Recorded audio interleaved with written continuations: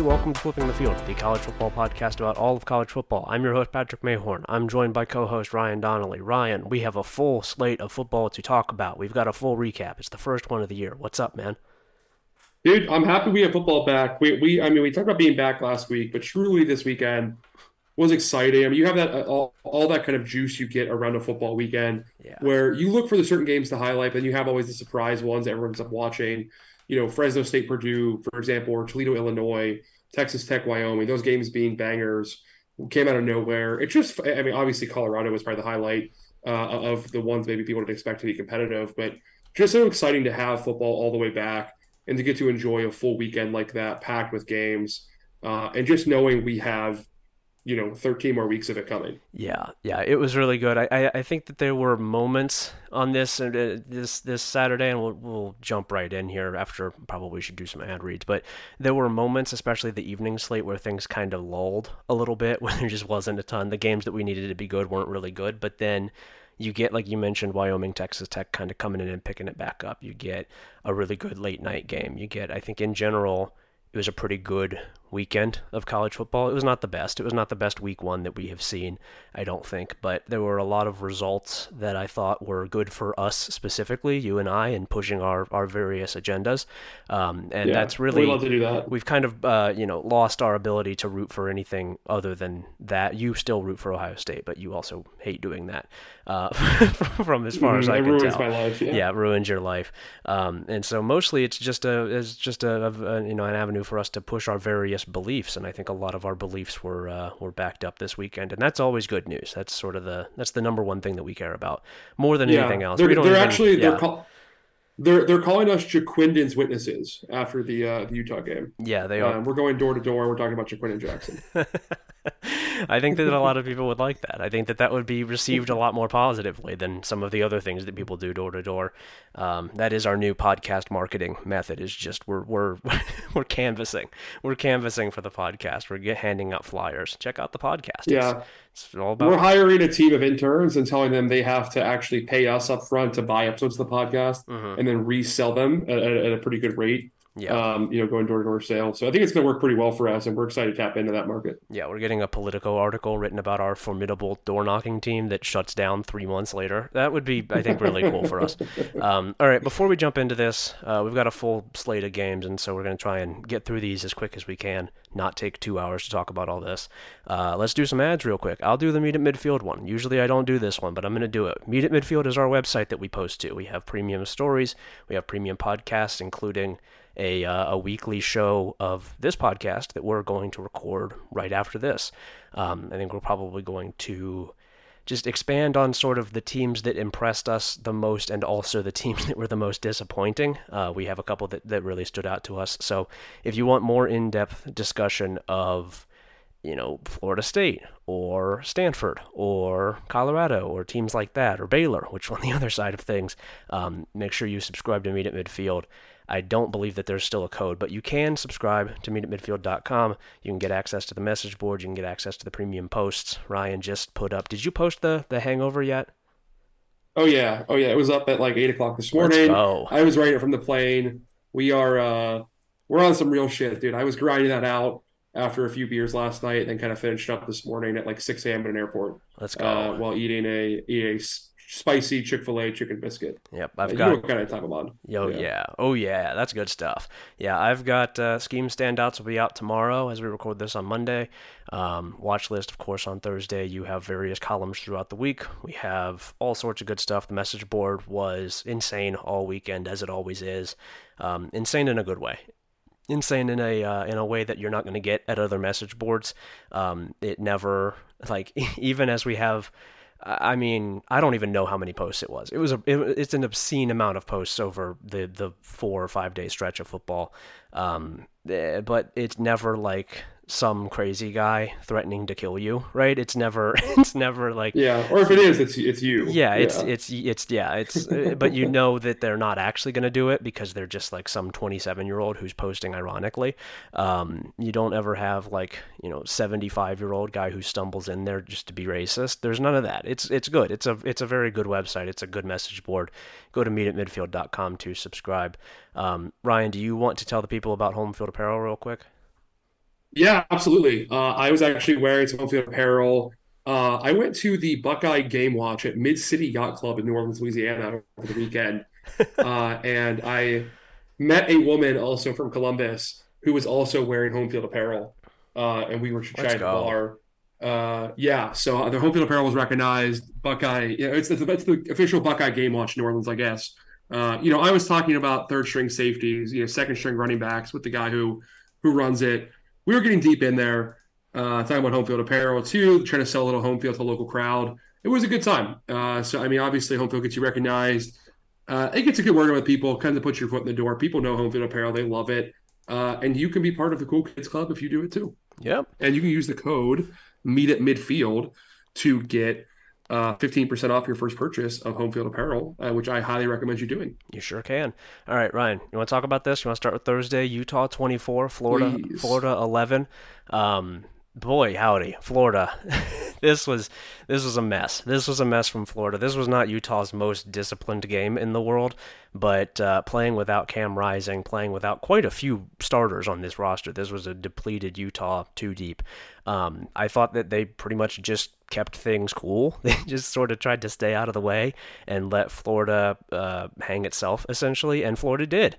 A lot of mistakes, a lot of very, very bad football from Florida. This was really ugly from the first game of Billy Napier's second year there. Yeah, Florida was stopped on downs three different times in Utah territory and also missed a field goal. The Utah defensive line got 5 sacks on Graham Mertz, Yeah. despite missing Junior Tafuna, Connor O'Toole, Simon Pepe, Van Fillinger, and Kareem Reed from the linebacking core missed most of that game. Cole Bishop missed a good part of that. Cole Bishop, rather, missed a good part of that game. Obviously, you mentioned Cam Rising and Brant Keithy were out on the offensive side. Like it was a skeleton crew for Utah, and they still really handled this kind of Florida offense. The rushing attack for Florida was totally shut down. Montreal Johnson and Trevor Etienne, I think, are two of the better running backs in the country, combined for 10 carries for 31 yards. Florida total had net of 13 yards in the day. Just nothing going. Yeah, and I mean, I don't know. I don't think Utah played particularly well. Of course, that offense had some real it is kind of what we thought it is, right? Where Cam Rising makes so much of that offense go. I thought Bryson Barnes and Nate Johnson were fine Yeah. when they came in, but certainly didn't do anything special. Obviously, Nate Johnson was functionally a running back playing quarterback. That might as well have been a wildcat with him back there. Yeah. But he looked fine. Bryson Barnes was accurate enough. No one really turned the ball over, which was nice for Utah. They had Nate Johnson fumble. They got it back. I mean, they could have played a lot better. I think they should have done better against Florida's defensive front, but given the injuries to Keithy and Rising, who are the cores of their offense, pretty happy with the performance of Utah. Yeah, I thought Barnes, especially in the early stages of the game, handled himself pretty well. It kind of spiraled on him a little bit down the stretch when they were going with both quarterbacks, but obviously that first throw of the game was the best play of the game by a pretty wide margin. Really just sort of tucks it in there. That deep pass didn't look good until Money Parks runs under it, but sometimes that's how it goes. I thought he handled himself fairly well, and Utah really just came in with a better plan. Honestly, I think Utah was just more prepared for this game than Florida was. That was the other thing that really stood out to me was the Utah defensive line, even without some guys who it really I think needs to be as good as it could be. Dominant, really, really dominant. Florida could not run the ball even a little bit. Florida could not really keep Graham Mertz in the pocket all that long. He was sacked, what was it? He said 5 times. 5 times, yeah. Mertz I was, think 7 total tackles for a loss too, maybe more. yeah. I have it as 8, but it was a lot. Regardless, it was a lot.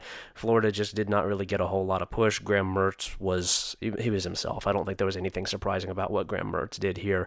The only thing that really stood out to me for Florida was that Ricky Pearsall is good, which we I think knew, but I don't know that he's going to be good enough to save a pretty bad offense. This is not good for Florida. This is not a good start. This does not bode well against a very injured Utah team. I think if you're Utah, you're leaving this feeling pretty good about yourself. Yeah, and I feel the long-term upside of Utah's defensive line, given how many guys were out, but just their defensive front in general, has to be pretty high at this point, right? Yeah. These guys got to feel good. Yep. Next up, Minnesota 13, Nebraska 10. Really ugly football game. I'm going to be honest, I did not watch most of this live. I went back and watched the extended highlights. I watched the end of it live. This was a slugfest. I don't think that it was. Some of it maybe was good defense. I think that there was encouraging things on both sides of the ball defensively.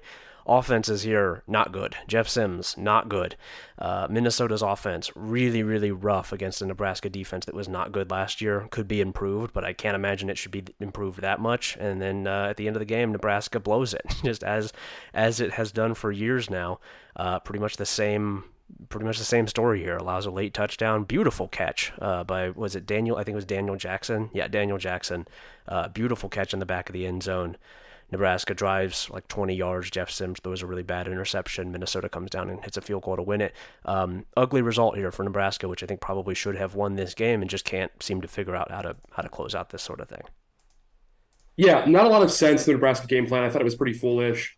Like you said, it didn't really pounce on opportunities. Jeff Sims threw 3 picks. Tyler Nubin, who's Minnesota's all Big Ten safety, got 2 of them. I thought Trayvon Jones played fantastic for Minnesota. Finished with 9 total tackles, interception, another pass defended. He was a real good surprise for them, a guy they kind of need to step up, and was pretty happy with him.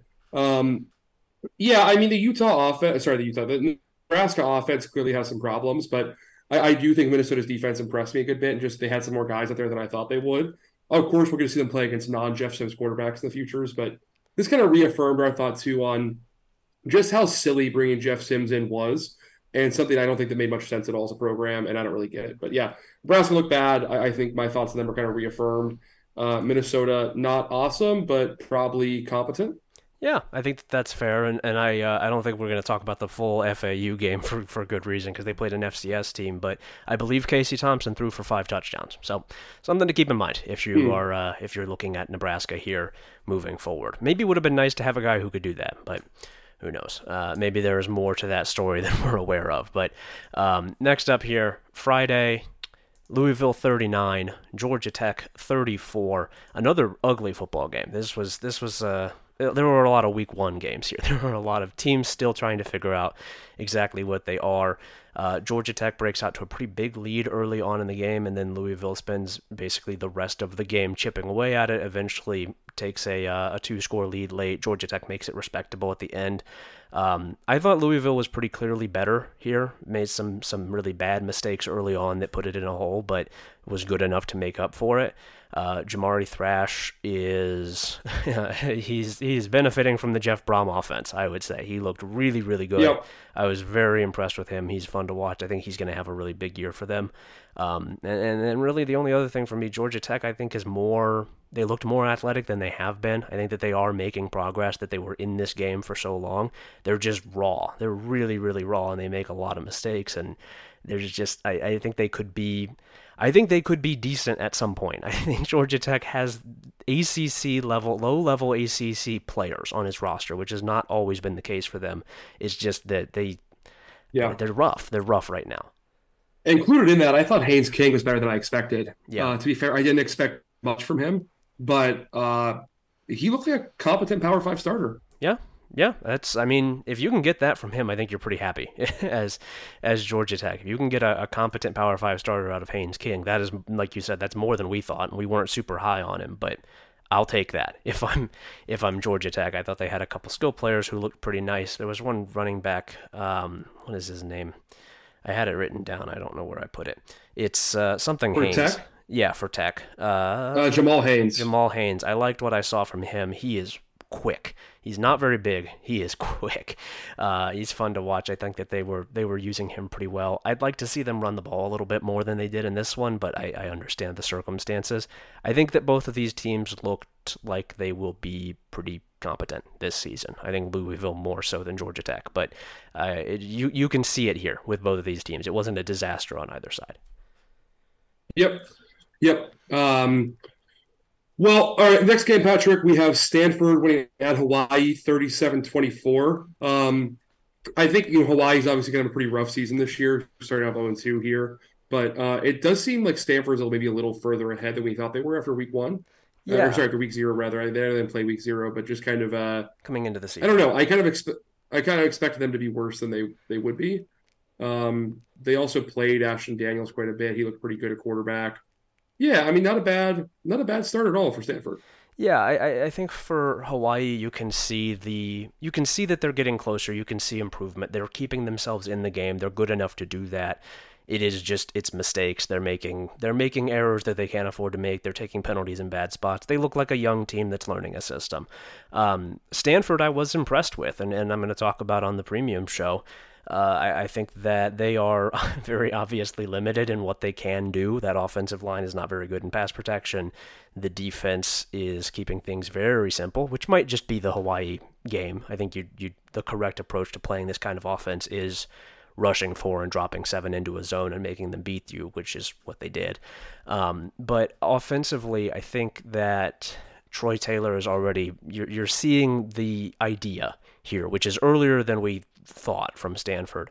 I was really impressed with Ashton Daniels. I think he plays really calmly in the pocket. He does not have a great arm, does not have great zip, but he handled himself really well. I think he was poised, and his placement. I posted a video to Twitter of one of the throws he made.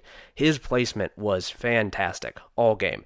It takes a long time for the ball to get there, but he puts it in the right spot really consistently, and they have, I think, an offense built around him that can work with that. They did a lot of motion. They did a lot of involving the tight end, a lot of gap blocking. And they ran him quite a bit as well. They look basically like power Kansas would be the way that I would describe their offense. It was big, heavy, two tight end Kansas. This is a team that, one of the best things they have here is the tight ends, is that size, and I think that they used it really, really well here. I'm interested to see what they can do against a more competent defense moving forward, but I was impressed with them. I will also just mention, as a guy to go look at if you didn't watch this game, Ryan Butler, number 15, the halfback for Stanford, he's listed at 225 pounds. He's at least 250. He looks like if you took Zeke Elliott and just shrunk him. He's just like, let's go. He's like 5'10", just or like I don't even know how to best describe it. It's like you just took Zeke Elliott and squished him down, but kept all of the heft. This guy's huge. He's not fast.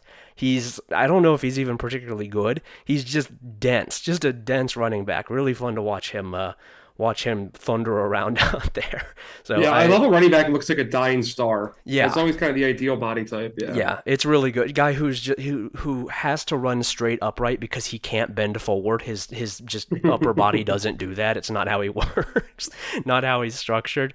It's I was impressed with Stanford. I thought they were fun to watch. I like that offense. I'm going to keep an eye on them.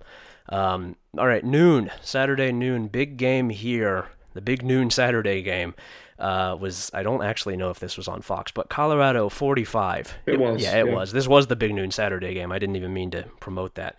Fuck those guys. Colorado 45, TCU 42. Holy shit, man. I don't think TCU, I said as much on Twitter, I don't think TCU is very good. I think TCU has probably taken a pretty clear step back from being the runners-up last year, but Colorado was maybe the most desolate program in America 9 months ago, and rebuilt its entire roster and just beat a team that was in the national championship game in January. That's crazy. Yeah. That's crazy impressive. Patrick, I won't go full Dion on you, but I know you and I argued a little bit in the preseason about Shedeur Sanders. Do you believe now? Are you a believer? Yeah, I mean he looked awesome. I think that honestly, looking back on it, we should not have softened on Dion the way that we did, because when he came in, we were really excited about it. I don't know if you remember that, but I remember recording a podcast about we thought that it was going to work, and then we spent the offseason being told that it wasn't, and I think it infected us. But I still have some questions about their offensive line long term. Yeah, they look pretty good today, and I think they have a good O-line coach. But look, my expectation for Colorado is they are going to be competitive in a lot of football games, and their skill talent in a wide open game like this, a TCU team that wants to play on the outside, they can play with anybody who does that. Yeah. I still wonder if they can hang in the trenches for a full 60-minute game with a team that has depth and talent on either side of the trenches. Yeah. Because of that, but I am very, very, very impressed with this game. I'm not trying to find negatives. I think they looked awesome. Travis Hunter is as advertised. Oh yeah. Shedeur Sanders was amazing. Dylan Edwards had that huge clutch play. They had 4 receivers go over 100 yards. Edwards, Hunter, and the the two USF kids, Weaver and Horn, that transferred in. Yeah. Um, yeah, man, they had some guys, and also Cormani McLean didn't play at all, really, right? So they were doing this without Cormani McLean. Yeah. Credit to TCU though. Amani Bailey was also fantastic. Their running back, Mm-hmm. really impressed by him. I think he averaged over almost 12 yards a carry. Damn. He that jump cut he had on his big run in the second half was super impressive. Just a kid who really looks good out there in space. I think he might be a star for them at running back. They And they need it. yeah, I will say they need him to be a star. yeah, Trey Sanders was banged up and also kind of just a guy out there. But I mean, Bailey was a bigger factor for them in 2021 than he was last season. I think he was banged up last year, only had 250 yards. But he has been a very efficient runner his whole career. And I mean, that guy belonged in that field with anybody else out there. Yeah. He can play high major football. But TCU has defensive answers in this roster. Yeah, I think the passing attack for TCU specifically was, I mean, it was productive enough against a Colorado secondary that was kind of, like you said, not operating at full capacity. Did not see it with Chandler Morris here. Really did not see it. No. Don't really see it with these wide receivers, which we talked about coming into the season. There's just, I don't know. I think it's Amani Bailey and a lot of guys right now. And I'm not sure how much that's going to do for them, even in a bad Big 12. The Big 12 is not in great shape this season. It's just, I don't know that they have the playmakers they need on offense right now. And it wasn't even like TCU was behind schedule, right? Colorado didn't have a single sack, a single TFL. They generated no pressure all game. I think they got, they forced two, obviously the two interceptions were big time. Yeah. From Travis Hunter and Trevor Woods, but like, that was it. There weren't really any negative plays that Colorado was creating on defense, which, by the way, is still a concern longer term. It was just entirely that Colorado could score pretty much at will in TCU. Yeah. And TCU folded a couple times, and that was kind of the difference of the game. Yeah. Coming up short. Yeah. I'm sure a lot of, like, you're going to hear Sean Lewis's name a lot this week. We are not the first to talk about the praises of Sean Lewis, but hot damn, that guy can call a game. Man alive, can that guy call a game. They 65% success rate when they drop back to pass. That's nuts. That is nuts. Even against a TCU defense that we don't like, that is nuts. A lot of explosive plays. They had listed at 9 explosive plays on GameOnPaper.com. It felt like they were even more than that. Just really, really impressed with Colorado. We'll talk about them in more detail, like I said, on the premium show. But damn, that's one hell of a start for Deion. One hell of a proof of concept to come out of the gates like that. Next up, Tennessee 49, Virginia 13. What did you see here? Because I did not pay a ton of attention to this one. Yeah, I mean, I think when I was kind of looking to see from Tennessee, and my expectation going into this year was that they were going to be improved on both sides of the trenches, and they were. They really mashed Virginia and just lived in that backfield all day. Had 11 tackles for a loss against Virginia, 4 sacks. It felt like more than that, too. It felt like Tony Muskett was under pressure pretty much every time he dropped back. Their running attack was fantastic. Jalen Wright looked really, really good, averaged almost 10 yards a carry. And what's up with the Virginia defense? The Virginia offense is obviously going to be pretty horrific, but the Virginia defense is competent, I think. And I think the way Tennessee just ran the ball down their throats for 499 yards in the day was pretty impressive. Joe Milton absolutely bodied the kid in the red zone. I think Milton still, as you correctly pointed out, has a lot of room to improve as a processor. And didn't really throw the ball very well. He had a couple highlight throws everyone posted on Twitter. It's going to be Anthony Richardson all season. He's like a better version of him, where he's a little more accurate, a little more efficient, isn't the ball over quite as much, but will make those crazy highlight throws and then just have 3 checkdowns in a row the next series and kind of drive you crazy. But the kid is an athlete out there, and Tennessee's going to be a fun team to watch. I think that D-line is going to beat up some teams that don't expect it from them. Yeah. Next up, Fresno State 39, Purdue 35. First major G5 over P5 upset of the weekend, I think. Huge first game here for Fresno State with a rebuilt offense. Mikey Keene, I thought, was tremendous for them at quarterback. I think he did exactly what they needed him to do. That receiving core looked not great, but Eric Brooks was awesome. It was really good to see Jalen Gill get into the end zone. I know that you said something about that. I thought he played really well. I think that you can see it here. Obviously, with Fresno State, they beat a Big Ten team. I thought they played really well doing it. 52% success rate overall. I think they worked around a lot of the issues that they needed to work around on offense and showed me basically what I needed to see from them. A lot of explosive plays, handled themselves really well against a bigger offensive and defensive line from Purdue. And then on the Purdue side of things. Woof. this was not a great start for Ryan Walters. I think that it was just they just didn't really look all that good, honestly. I don't know that there's more to it. I don't know that I have a more complicated take. They just didn't look very good. They just didn't look like a very good football team. No, they did not. And I think really like where this came down to it is Purdue had a 4th and 3 on the Fresno State 26-yard line with what was it about 10 minutes left in the fourth quarter. No, sorry, I'm reading that wrong. It was early in the third quarter. They had a 4th and 3 at the Fresno 26. Did not go for it. Attempted a 43-yard field goal, missed it. The following drives, and at that point in time, Fresno State was down 28-17. They respond by scoring a touchdown, forcing a Purdue punt, scoring another touchdown, getting a stop at the goal line. And then, I think basically just kind of carried the game out from there. Purdue got a late touchdown in the fourth quarter to take the lead back 35-32. But then Fresno State answered with, I think, less than a minute left. Got another touchdown, a 22-yard pass from Mickey Keene. And Purdue could not score in their final drive. Just a really, really impressive result, I think, from Fresno State to have the Stones kind of step up there. Those Tedford teams do not quit very often. And I think Ryan Walters mismanaged his game a little bit, which is, it's a first-year head coach. He'll have that. Yeah. Got to see a little more from the Purdue offense. But, yeah, really impressive game for Fresno State, especially that passing attack with Keene, as you pointed out. They had, I think it was just shy of 500 yards in the day. Really good offense to them, 487 yards, outgained Purdue by over 120 yards. Just a better team. Yeah, and I think even... you mentioned this is I want to mention this as well, is that Fresno State did this while also kind of suffering a lot of the things that usually take G5 teams out of these upset bids.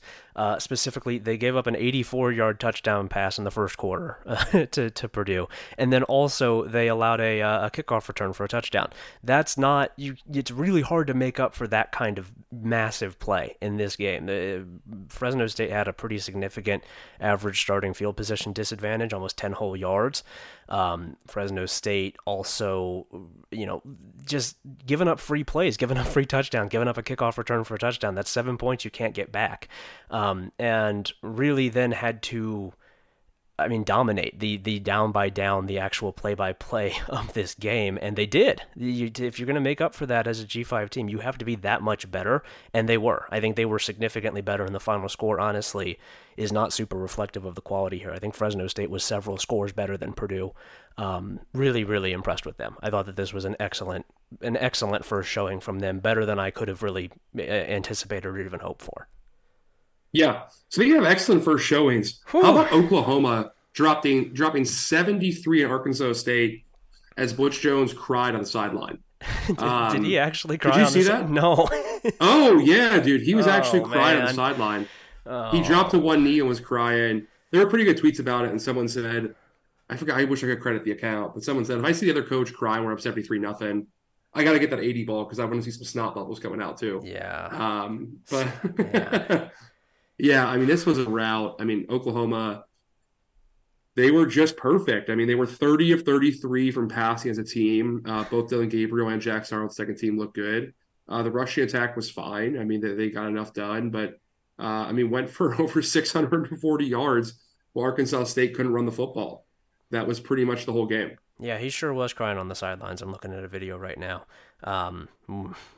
Any crying analysis from you? It's not what you want. Generally speaking, it's not what you want to see your coach crying on the sidelines in week one. Dude, can you imagine spending all offseason, all spring camp, all those workouts, all the summer workouts, all the fall camp, all of practice week, getting ready for all of this, and losing 73-0 your first week? Oh my God. And your coach cries on the sidelines. Dude. How do you care for the rest of the season? You got to hit the portal. You got to hit the portal right after the game. I'm hitting the portal. I'm out. I'm not doing Yeah, this. no point in You were this. crying on Yeah. the sidelines. I can't listen to you anymore. We're not doing this. You're a grown man. Did you? What are you doing? Yeah, that is not good. Arkansas State really needs this. Butch Jones specifically really needs this to be a good season. Needs this to be a bowl season, I think, to keep his job. This is not an encouraging start. Oklahoma is obviously not going to be on the schedule every week, but 73-0 is more than a bad loss to a Power 5 team. More than a bye game Yeah. loss. This is getting dismantled and demoralized, and almost certainly something that will carry over to future games for Arkansas State. I have no thoughts on the Oklahoma side of things. Just this is not what you want to start this campaign, this very critical campaign for Butch Jones and Arkansas State. I think that he is firmly on the I don't remember. I think it maybe was friend of the show Will Warren who has coined the term Halloween watch, which is coaches who get fired before Halloween. He's on Halloween That's watch. a great line. Yeah, he Great. Butch Jones love Will's post, by the way. Yeah, Butch Jones Yeah. is on Halloween watch moving forward. This is not a good start for him. Yeah. You know Brad- who else on Halloween watch? Our What's buddy that? Jeff Halfley. Yeah, Jeff Halfley might be on Halloween watch. Northern Illinois 27, Boston College 24 in overtime. Might have been double overtime. I don't remember. Northern Illinois again here was just better. Northern Illinois was better than Boston College was. I think Northern Illinois deserved to win this game, and they did. They controlled the football for 37 minutes of this game. They could not pass the rock at all. They completed less than half of their passes. Yeah. Just overall passing very bad. The two teams combined to complete less than half their passes. Yeah. Very ugly football day. But Boston College has no juice, man. Like, this offense was totally unoriginal and bereft of ideas last season. Yeah. We talked about in our ACC preview, but Jeff Halfley only made internal hires. He promoted his interns to kind of take over the offense, despite it being terrible last year. Brought in no new ideas. And you got what we expected, right? Like, if you do shit like that, you get the results you have here, which is that it was just a really bad day for Boston College. I think they averaged less than 5 yards of play, which would have ranked somewhere around 110th in the country last season and played out over a full year. And Northern Illinois is like not an awesome MAC team this year. They're not that good. No, basically what happened is that they got hammocked, right? They hammocked them, which is just that Northern Illinois doesn't even really need to play all that well. They just run the shit out of the ball and wear you down, and then when the game is close late, they eke it out, and they weren't able to do that. They had a lot of bad luck and injuries last season, and so they lost a lot of games because of it. But that's how they want to play. They want to take you into the fourth quarter and swamp you. They did it. That was exactly what happened. They were not super efficient here. They didn't move the ball very well, but they hit really hard. They're physical. They play good defense. I think in general they did a good job here. Boston College's offense certainly helped them, but Northern Illinois just played its game against a P5 team on the road. For them, I think you got to be feeling really good about this win, starting a pretty crucial season and heading into a wide open MAC, especially in that division. For Boston College, man, Jesus Christ, it's really bad. It's really, really, really bad. We were talking about before the season how easy this schedule is. They could still fuck it up. They could still very easily fuck it up because they are. I mean, they're worse than a G5 team. They're worse than a pretty good G5 team, a pretty good MAC team. It's not good, man. Looking at their schedule, and we're going to maybe do this in the. I'll say this for the premium because I have some more thoughts on them. Okay. I am going to talk about that more because I think it's going to be a lot worse than even we projected. All right, afternoon, Ohio State 23, Indiana 3. I watched parts of this one, but I would imagine you have more thoughts on it than I do, so I will just cue this one up for you. What's going on here? Yeah, I must have this game filled with a homicidal rage. Just watching Ryan Day's play calling, his decision making, his sequencing, all of it. Just like so many very obvious mistakes. Doing like we've talked about his smartest guy in the room shtick on program building, on like play calling, and it was on display more than ever before. Just like asking, look, you're playing Indiana, right? Like, no disrespect to Indiana, but they don't have much of the defensive line, and you're asking your three new starters, including one of them a redshirt freshman center, to make these like ridiculous blocks going across the formation, like just pin and pull shit that doesn't need to be there. Just like they running to the boundary in a way they clearly couldn't block for it as their tight end whiffed on multiple blocks. Just simple execution errors. The quarterback rotation was maddening. Like, he talked all season about getting both these guys first team reps.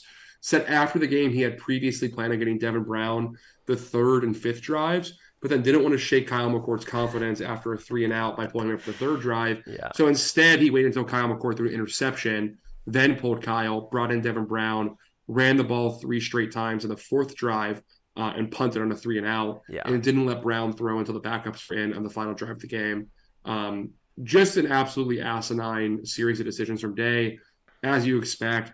The good news is that the Ohio State defense, again, Indiana is not going to be an awesome team all year. Brendan Sorsby is pretty clearly a very limited player, but holding Indiana to 153 yards of total offense and really kind of just keeping this thing very buttoned down, limited to less than, I think, 3 yards per play, was still very impressive. The Ohio State defense, I think the defensive line looks much improved.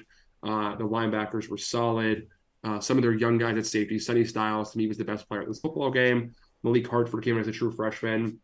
I thought looked fantastic. A lot more of a physical presence of the defense. Just some guys hitting in a way we haven't seen in a few years from them. I'm encouraged with the defense, and I'm sure Ryan Day will eventually figure out the offense because it's pretty much always been a top 10 group under him in every category. But definitely a little just frustrating to see him do his namby-pamby bullshit in the first week of the season against the bad Big Ten opponent. Yeah. And then do the justification afterwards. Well, it's a Big Ten game on the road. These aren't easy. And just, nonsense when you look at the opponent they played.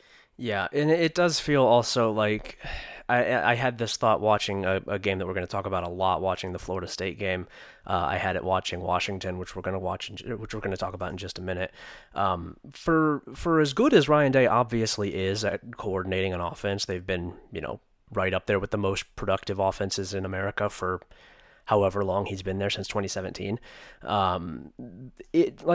There were times, I think the 2019 team would be the one that really stood out to me, and there have been moments that this would be true, but it seems like nobody at Ohio State is having any fun at all. It doesn't really seem like anybody is enjoying themselves. Their offense is not like, I don't know, it feels really bad. It feels just it feels like labored and kind of miserable. It seems like they're just not letting loose in a specific way. There have been moments, like I said, during his tenure where they have, but you watch Washington, you watch Florida State, you watch these other programs that are led by the guys who are up there with Day as the best offensive minds, the brightest offensive minds in football, and they're letting it fly. They're going nuts. They're making these huge plays. They're physical. They're riding what works consistently. And then you watch Ohio State, and it's like every third down or fourth down call has to be a fucking doctorate paper. He's trying to reinvent the wheel every time it's 3rd and 1. It's like, just run the ball with Chip Trayanum. What's wrong with you? It's obvious what you should be doing here. Why are you running outside zone? You can't do it. You can't run this play. Why are you you don't have any fucking wide receivers on the field on 4th and 1. You have the 2 best receivers in the country. What's wrong with you? Why are you so stupid? It's frustrating for me. And the more absurd thing is there was Kyle Jones, 11 Warriors, pointed out that Kyle McCord himself, who was in his second ever start and one of his first drives in it, flipped a play at the line of scrimmage. They had called another boundary stretch run on 3rd and short, and he flipped it to the field side where they had actually the better numbers and got the result they needed and ran a successful run with Chip. And it's just obviously, the right numbers advantage just to show you're willing to run to the boundary constantly is insane. Why are you trying to tendency break in week 1? What are you talking about? What are you doing? Yeah. Play the fucking game. Just play the game. Yeah. Run your offense and score points. Yeah, you're at Ohio State. Did you know that? Do you know who you have on this offense? You don't have to do this. It's not like you're trying to make up for a talent disadvantage against Indiana. Just run what works. Why are you doing this? What are you trying to prove? Who are you trying to impress here? It's just, it feels it's very weird. The things there are very weird right now. I'm sure that you and Kevin will talk more about that on High Street Freaks. So if people want that, they can go check that out. But anything else on this one before we move on? No, please God, no. The next game is Washington beating Boise State at home, 56-19. Michael Penix, my God, dude. Oh, boy. Completed almost 75% of his passes, 450 yards to the air for 5 touchdowns. He's so sick. Man, he's so sick. The ball location he throws downfield is crazy. Yeah. I understand, for the draft freaks that he's 24 years old, so he's not going to be a first-round pick. Yeah. But, just the ball placement he has, I don't think there's a quarterback in the country who puts it on the money better than Penix, including Caleb Williams and Drake May and all those other guys we talked about. Yeah. The way he just puts the ball in his receivers' hands, 40, 50, 60 yards downfield is disgusting. Yeah. And you know what I like about one of the biggest things that I like about NIL that guys can get paid now? Michael Penix is going to get at least a little bit of what he deserves. I don't care what the fucking draft guys say. I don't care that he's 24. I don't care that he's like, it sucks that he's going to go later because of his age. It sucks, all that stuff. This guy's fucking awesome, and I would bet that he is raking it in at Washington, and that's great because he's special. He's really, really special. The way he is playing right now is he just picked up right where he left off. He really did. Boise State had no answers for that passing attack. I don't think many defenses are going to have an answer for that passing attack. The three-headed monster at receiver was terrific. I think they produced more than 300 yards through the air and 4 touchdowns. They are as advertised on offense. I'm going to talk at more length about Boise State's side of this affair in the premium show. Boise State, I think, is basically what I was worried that they were going to be, which is a team that doesn't have the guy who was basically their head coach last year anymore. Dirk Cutter is not walking through that door, at least not right now. Maybe he will at a later point. Chris Peterson's Peterson's not doing anything. Maybe you can bring him in to save your ass this time, Andy Avalos. just needs to keep bringing in more successful and smarter Boise State head coaches to save him after he starts the season 1-3. But Washington just kicked the shit out of them. Really, really just kicked the shit out of them. Pretty much the only silver lining of Boise State is that Ashton Jeanty looked awesome. Yeah, he was great. He's great. I think that rushing attack in general should be pretty good. George Holani was also pretty solid for them. Taylor Green had a couple good runs, but Taylor Green looked lost as a passer. They don't have, I don't think, a ton of star power at receiver. Yeah, and the Washington secondary sucks. Yeah. That is also true. Washington secondary is not like the best unit in the world, and Boise State just really didn't get a ton going on offense. Washington got whatever it wanted. This is a game that Boise State used to be competitive in. This is a game that Boise State as a program used to be able to win, and they are not close. They are not close right now. Washington, meanwhile, I think took care of business and then some. Very, very impressed with them. I think that they did everything you wanted to see from them in this game. Very excited to see what they have moving forward. Yep, definitely. Kind of a concerning result week 1 here. We have Wisconsin beating Buffalo 38-17 at home. Not the end of the world, but just the offense looked a little bit slow here coming out. I think the running attack was as advertised. They ran for 314 yards, almost 8 yards a clip, and they did put up over 500 yards. So I realize that sounds like a small complaint, but yeah. Got to finish drives a little better. I think there's some room here to figure out how you finish drives and score a little more. Buffalo's not an awesome team. Couple interceptions. Just need to be a little stronger finishing drives for them. I don't know. I mean, like not the greatest result week 1. Not really what you want to see from Wisconsin, but not overall super concerned. I think the running attack is still pretty good, but just a little kind of like a little moment. Yeah, for sure. There was definitely a little bit of I think also the feeling of like the rushing attack is working so well. Why are you throwing the ball 31 times? Why does Tanner Mordecai need to throw the ball 31 times, right? Ches Malusi had 13 for 157. Braylon Allen had 17 for 141. He was also targeted 7 times, which is interesting. He had 7 receptions for 25 yards. That's a very funny way to use a running back as a receiver. But those two combined for 4 rushing touchdowns, like just run them. You don't. Right. 30 carries is not enough with those two. you can run it more than that. It's fine. Nobody's going to be able to stop them. They looked awesome. Braylon Allen had a fantastic, huge run, 37 yards. Ches Malusi obviously had the 89-yarder. Just run those guys. It's fine. You can just play to that strength. And I think that Wisconsin is. I was not terribly discouraged. I think they can learn that still. I think that they can still pick that up, and they kind of did as the game was going on, which is better than not doing that. But that is really going to be the biggest thing for this offense is just, are you willing to just run the fucking ball? It's fine. You have 2 really good running backs. Just run the ball. You don't have to throw it that much. Right. They had a 21-minute stretch in the first half where they did not score on 4 consecutive possessions and had a 12-5 pass run split. Yeah. That's just a learning lesson for Phil Longo. Like, you have an awesome running, you have an awesome running attack. You're at Wisconsin. You can impose your will. Don't be afraid to do it. It's like we said for Ryan Day. Just do what works. Yeah, it's fine. It doesn't have to be. You don't have to make it more complicated than it is, especially against Buffalo. Just do what works. It's fine. I thought the defense looked pretty good. in general, you can see where Wisconsin's trying to go with this. I think it was fine. It was not everything that it could have been. I think they probably could have performed better here given the final score, but Buffalo was competent and they took care of business. Pretty much the same thought here about Texas 37, Rice 10. It was close for a tiny bit of the game, but Texas just pulls away. Not an especially encouraging performance from the Texas offense. 22% success rate. Now, thankfully for them, Rice had a 15% success rate, but this was not the most exciting performance in the world from the Texas offense. No, it was not. I think you want to see Quinn Ewers be a little bit sharper than this. He was fine, but like you just want to see it look a little easier, right? That Xavier Worthy like long play was awesome, and he played pretty well, but not a lot of clear second or third receivers for Texas. A lot of like they throw the ball around a lot. I think they're probably looking to figure out their guys, but yeah, you just want to see it look a little easier again on finishing drives. Rice is not a good football team. Um, they just I don't know. Maybe they were keeping vanilla because they did, excuse me, sorry, kick field goals inside Rice territory. I think 3 times. They attempted another one they missed. Like don't be afraid to just it's Rice, right? Go for it a little bit. Like work out your offense. Figure out what works on 3rd and 4th down. Be a little more aggressive. Now's the time to do it. Yeah, for sure. I would like to see a second or third receiver emerge.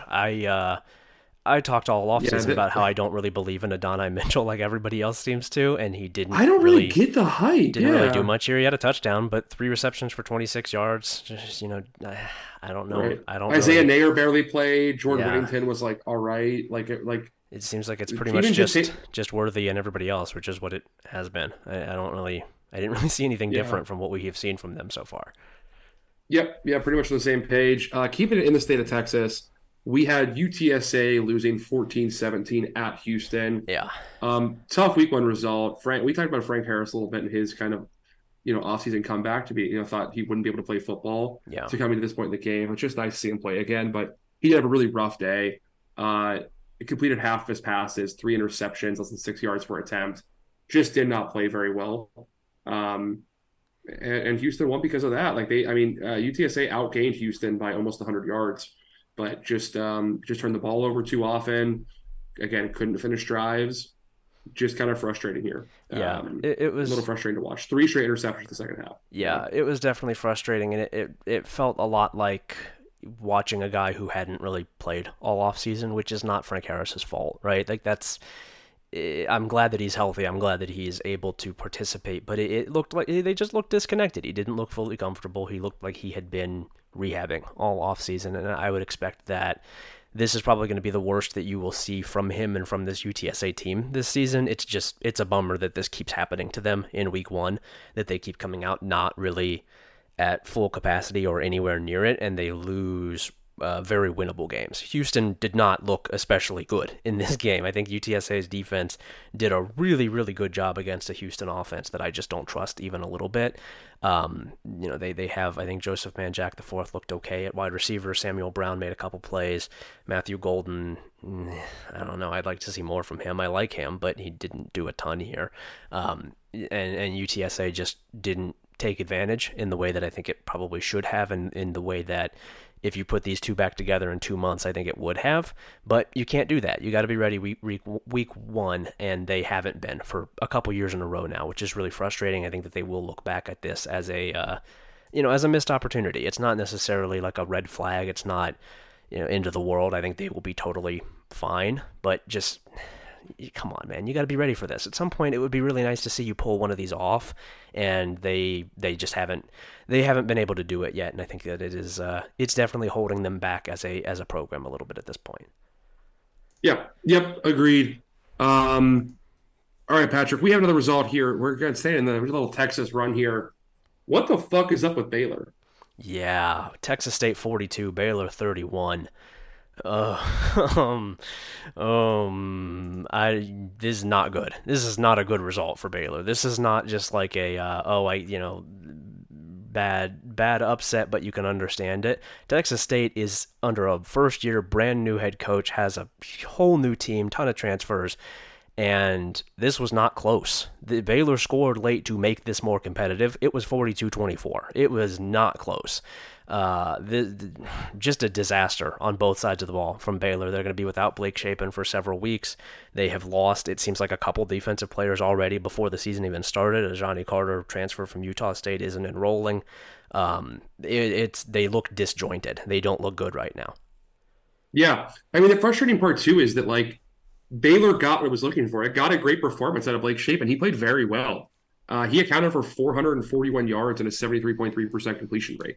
Like Blake Shapen was awesome in this game, and it was just the rest of the roster. I mean, it was just some. First of all, we'll take some accountability here. We've been huge Aranda guys, pretty much since the jump. He twice kicked field goals inside Texas State's 10-yard lines, and then also they had turnovers their final two possessions of the game. This team just folded when it counted, right? They just didn't have the goods when it came down to it. And pretty frustrating to see from someone who was looking to see Baylor kind of get back on track this year. Yeah. Just not what I expected, not what I wanted. Pretty tough. Pretty tough from Baylor. I really can't excuse this one. They did outgain Texas State, but the fact that it was even competitive as it was is a problem. Yeah. Let alone actually losing by 2 scores at home. This game being competitive with a great quarterback performance from your, kind of embattled starter is just not an acceptable outcome for Dave Aranda. Yeah, coming into this game, the SP plus percentage, the win percentage likelihood for Texas State was, I think, 3%. They had a 3% chance of winning this game.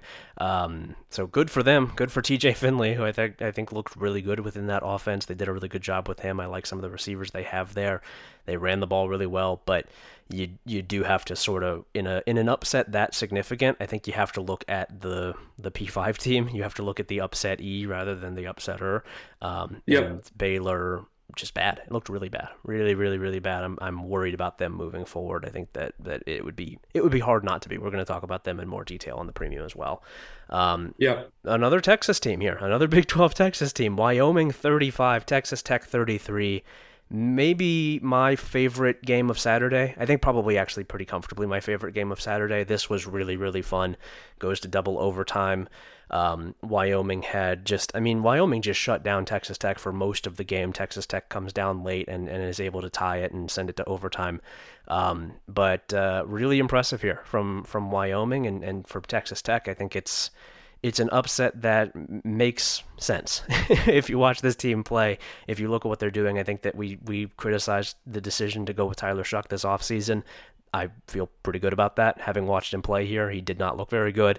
But then on Wyoming's side, man, just finding a way. Just finding a way. They didn't play great. They don't usually play great when they pull off these upsets. I think the offense was fine. The defense was really good for what it was doing, but Andrew Peasley, the quarterback, said after the game, and he had a great, very gutsy performance. He's not very good, but he did what he needed to do. He found a way. I would call it gutsy, not great. Yeah, he found a way to win the game as the quarterback. Ran well, took a lot of hits, made a brilliant touchdown pass to send this to a tie, 33-33 in second overtime. Fourth down, 0 blitz, just under a ton of pressure, finds a receiver. And then, did it again on fourth down and on the second overtime to get the win. I mean, he was on 4th and 7 and found Gillenberg, right? Is that how that's name, Gillenberg? I was watching this game, but I didn't have a lot of audio on. The tight end. He found him on 4th and 7 as he got smoked for an 11-yard touchdown pass. He's a swagged up white boy. He's Laramie's most wanted. He has the do-rag underneath his helmet. Yeah. Very, very funny player. Yeah. Kind of talking shit after you complete half of your passes to for less than 4.5 yards an attempt. Oh man. He rocks. And then I will say Sam Scott converts the 2-point conversion. The only other thing I wanted to say on Peasley is that he was totally right. He summed it up perfectly in the post-game interview of saying Wyoming just wanted to take Texas A&M to the deep end. They thought they would drop, and they did. That's awesome. I love that. I love that for Wyoming. I love that program. I love the environment there. This was it was really good to see them get this. I think that this was one of my favorite results of the first week. Yeah. Also, I mean, I think Tyler Shuck played pretty well in this game, all things considered. I still don't understand why they got rid of Donovan Smith for him. Yeah. I think he just shows you he's a pretty limited player, we knew he was. I mean, he accounted for almost 400 yards, respect to that, but I don't know. He didn't really move me very much. Kind of just he took what the defense gave them. Um, Texas Tech's wide receivers are very good. We've had that at Jaron Bradley before. He's a player I like a lot. I thought he was awesome, but not much of a rushing attack here for them. Got to get that figured out. Yeah, tough start for Joe McGuire after a lot of momentum last season. I think, impressive win by Wyoming. They've done this quite a few times in Laramie. I think they have like 4 or 5 Power upsets in week one Yeah. in Laramie alone.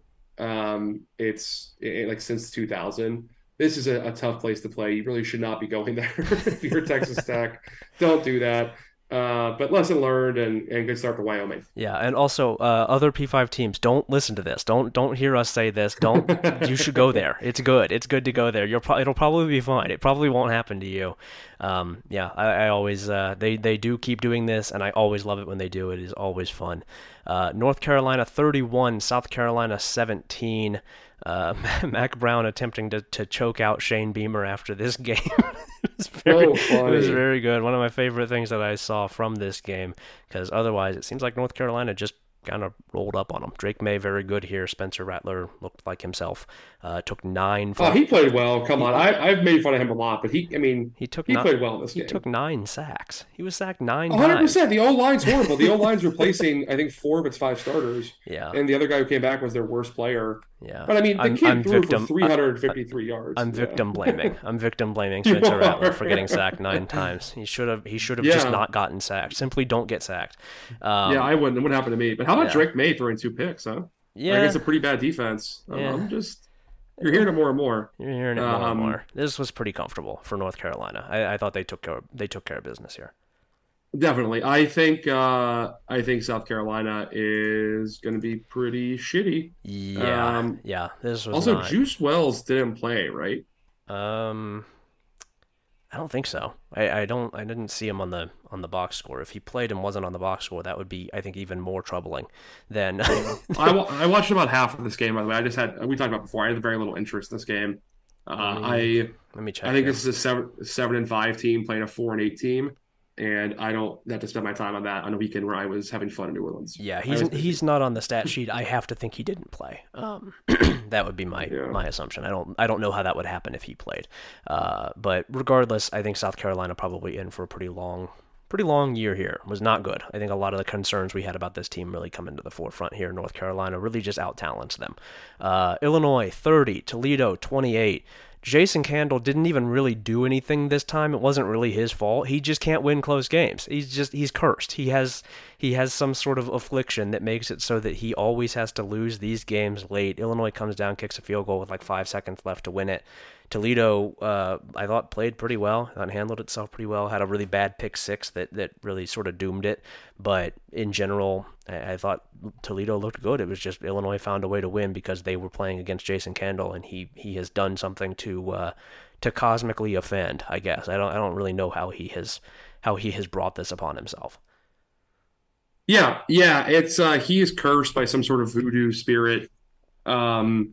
Baron Zemedy is against Jason Candle and his future. Yeah, he will never prosper. I don't know, not really a ton of notes in this game for me. I guess I thought Luke Altmaier played better than I thought he would. Yeah, he had a beautiful throw on that game-winning drive. Absolutely gorgeous throw. He was getting crushed and just puts it right in the right place.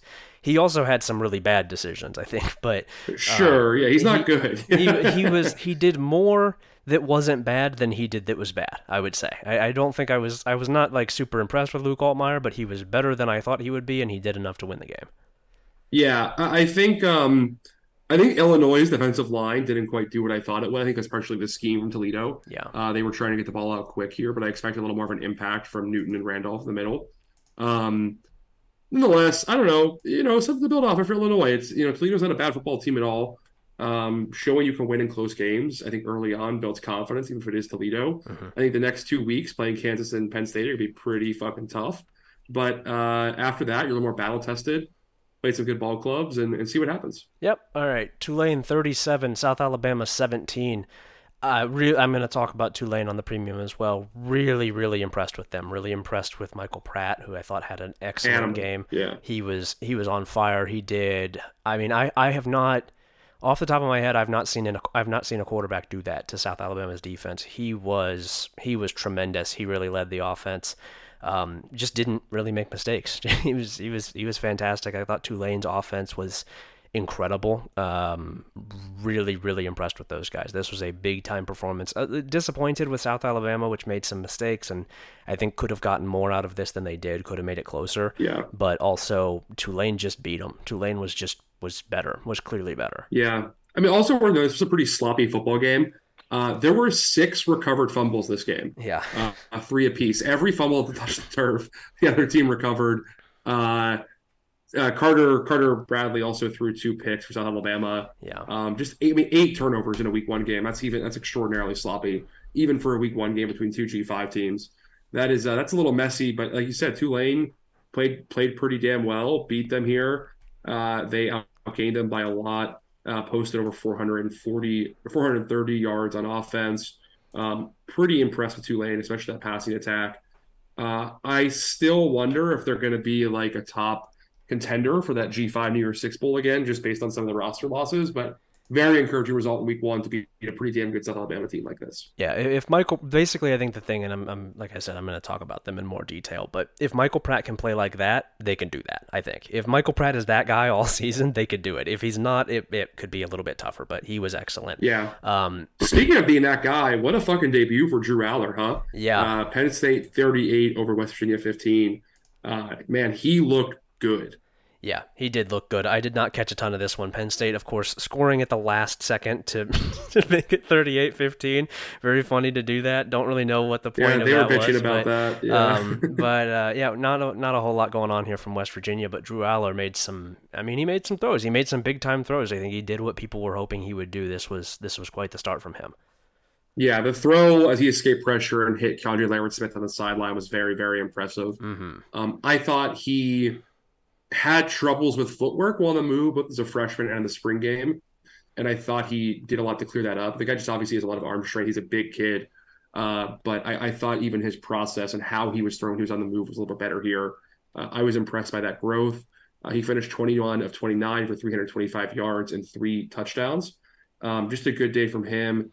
Penn State rushing attack was fine. The 2 starters with average over 5 yards a carry, but against West Virginia's pretty porous defense, that should have been better in my opinion.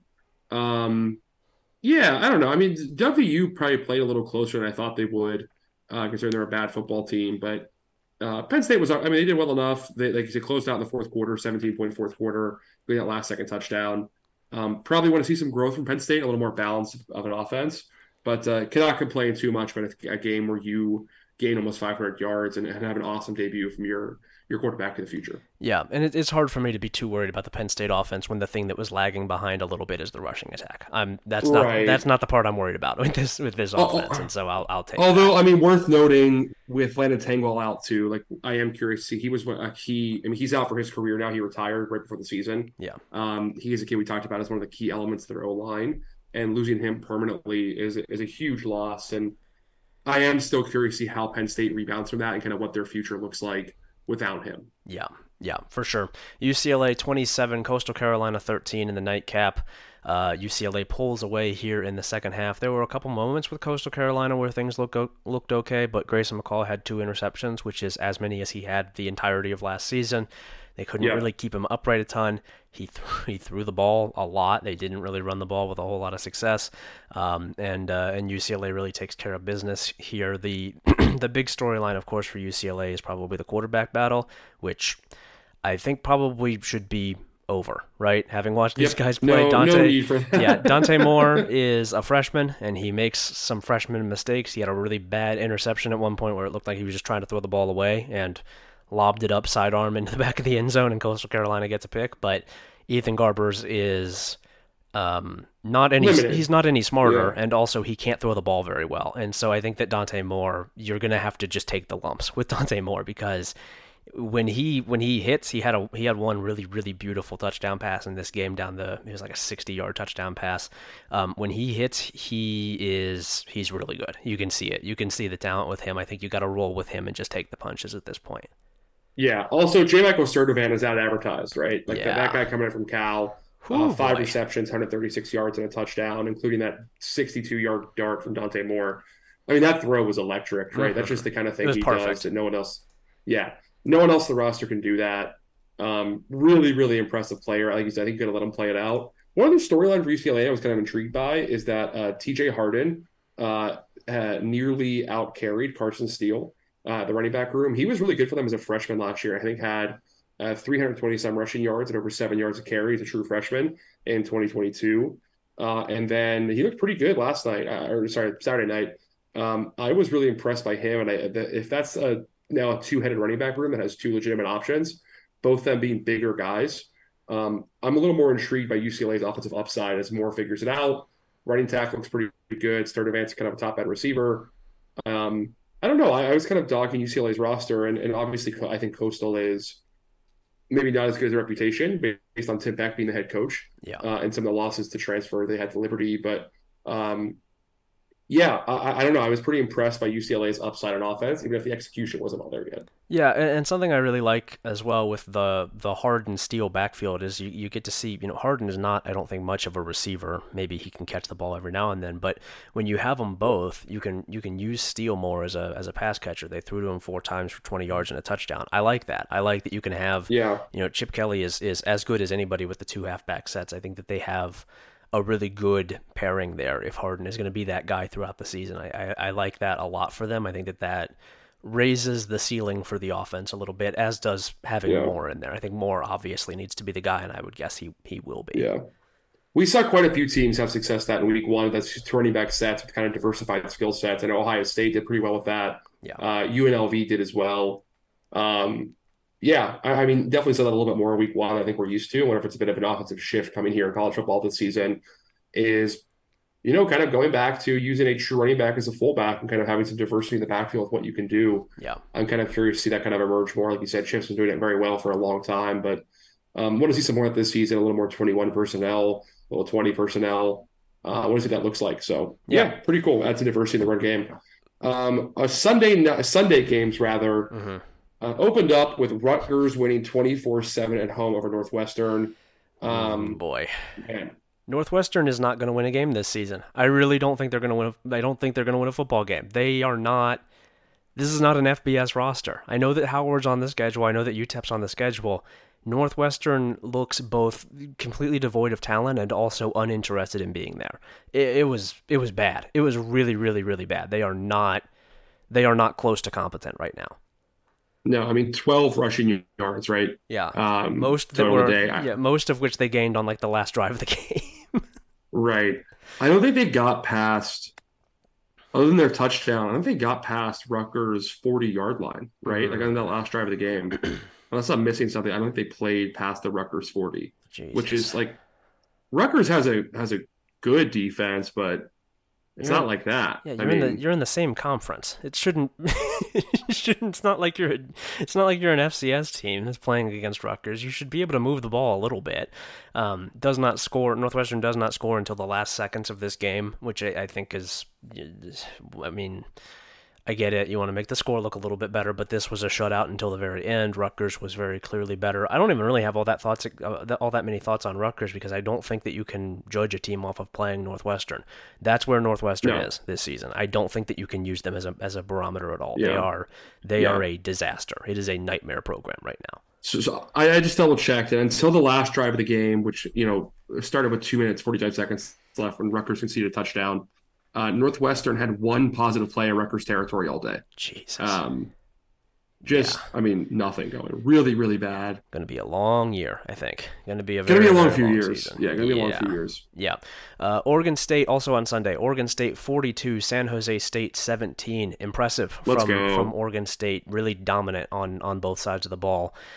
Success rate 61% on offense is nuts. I thought DJ Uiagalelei looked fantastic behind that line.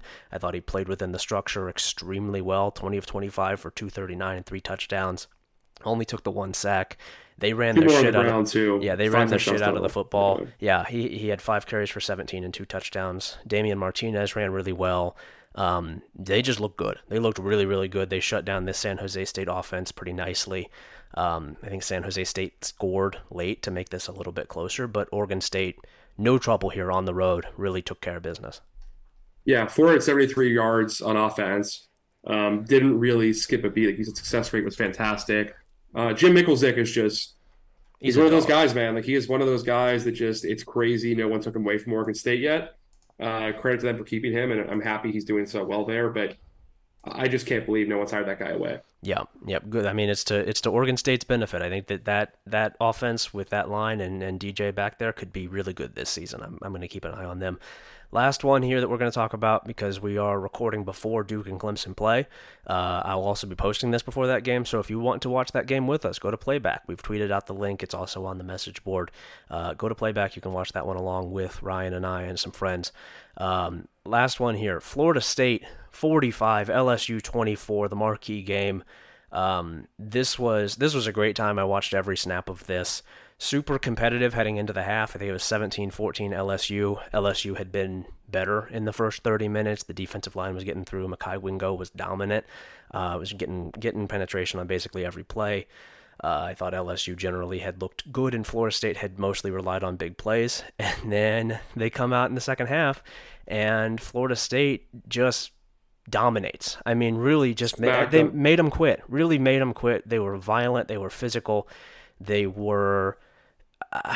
I don't know if I have a word even to express how impressed I was with Florida State and the way they responded in the second half. They came into the game hitting hard.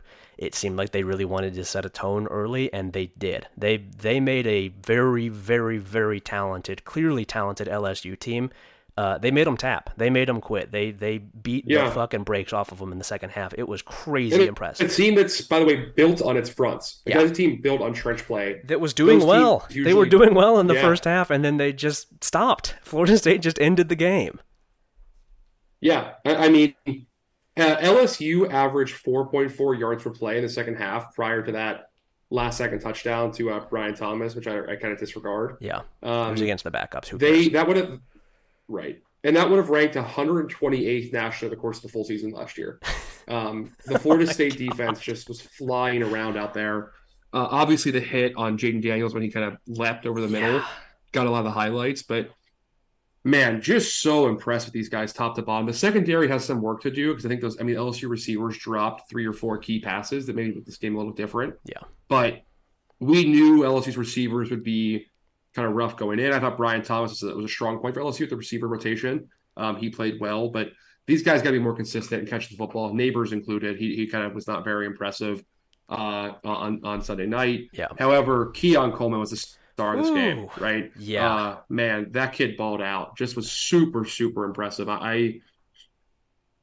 We knew he was good. I think I had him as a top 10 receiver nationally coming into the season. Yeah. But 9 catches for 122 yards and 3 touchdowns and just played big boy football. Just really, really kind of physically imposed himself on those LSU defensive backs. They were banged up. They are very inexperienced. A lot of first-time starters for LSU, which you can't really have. But man, I mean, Keon Coleman could not have been more impressive. The whole Florida State team, remember the defense flying around up there. There's some early penalties. I think you pointed this out on Twitter, but probably a little bit intentional. I think Mike Norvell. With the way the rest of the game went, entirely intentional. I think absolutely they came into the game saying we're fine if you take some penalties in the first quarter. You need to be hitting. You need to let them know that you're here. That would not surprised me one bit. I think that is entirely what they were doing, and it worked. It absolutely worked. LSU was not playing comfortably. LSU was not playing comfortably in the second half. Florida State made sure that LSU knew it was there, did not let LSU play its game, did not let LSU stop thinking about the hits that were going to come. I think contributed to the drops as well.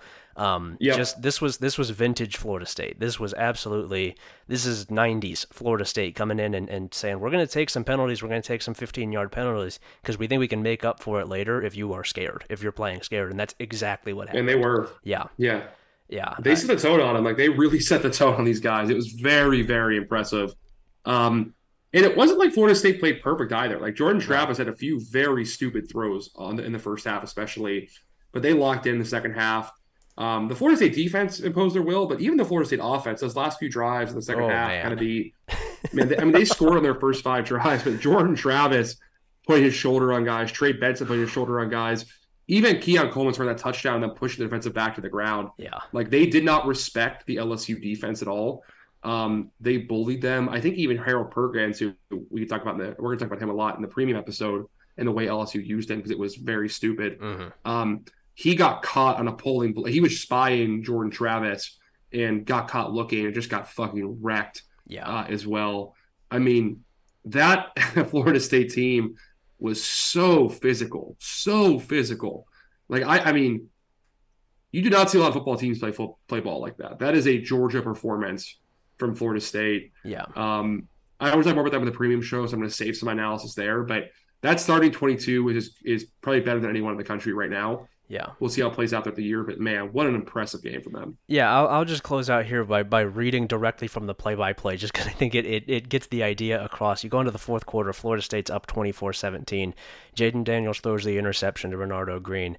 And you get on the ensuing drives, you look at the Florida State plays, you get 14-yard run, 4-yard run, 2-yard loss, 13-yard run. You get and that's where Travis lowered the shoulder. Where Jordan Travis lowers the shoulder. You get 6-yard completion, 13 yards. You get 2 and then 7-yard touchdown. And Toafili lowered the shoulder and they're inside the 10. Right then LSU comes out, goes 3 and out, doesn't gain yards, loses 4 yards total on the drive. Florida State comes out 13-yard rush. You get a 44-yard touchdown pass to Jaheim Bell. It's just they were just fucking dominant. They were dominant on both sides of the ball. That last drive, it's the same thing. 6 yards, 17, 1, 3, 8, 4, just running down the field, running over them, finishing runs, finishing drives. Every single Florida State play, it felt like in the second half, was finishing moving forward. It was positive momentum at the end of the play. LSU, several players on the ground at the end of every play. This was, it warms your heart. It's real football, right? This is going out there and this is just kicking their ass. It was, I think Florida State's play calling was great. I think Alex Atkins did a great job, but also they just out-physicaled them, man. Football can be pretty simple. It doesn't have to be that hard sometimes if you just make them quit, if you just beat their ass. And Florida State had the ability to do that physically and did it. Really, really, really impressive the way that they just imposed their will on an LSU team that I still think is really good. Just Florida State was that much better. They were easily the best team that I saw this week. Yeah. And it's worth noting, too, like that even that first Florida State drive in the second half, they settled for a field goal on 4th and 3 at the LSU 15. I mean, they could have run this up more. This could have been worse. Yeah. I think pretty easy to say. Like they don't give up that last second touchdown to Brian Thomas. They score on that first drive. They didn't go for it on 4th down. This could look a lot uglier than it was. Yep, for sure. All right, that'll do it for us here from this first recap.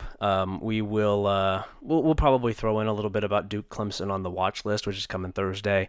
And if you are interested in the premium, we're going to talk more at more length about Stanford, Colorado, Tennessee, Tulane, Oregon State, Florida State, Boston College, Boise State, Baylor, Texas Tech, Coastal Carolina, and LSU. If you're interested in any of that, meet at midfield.com. Join us on the premium show. We will see you guys there.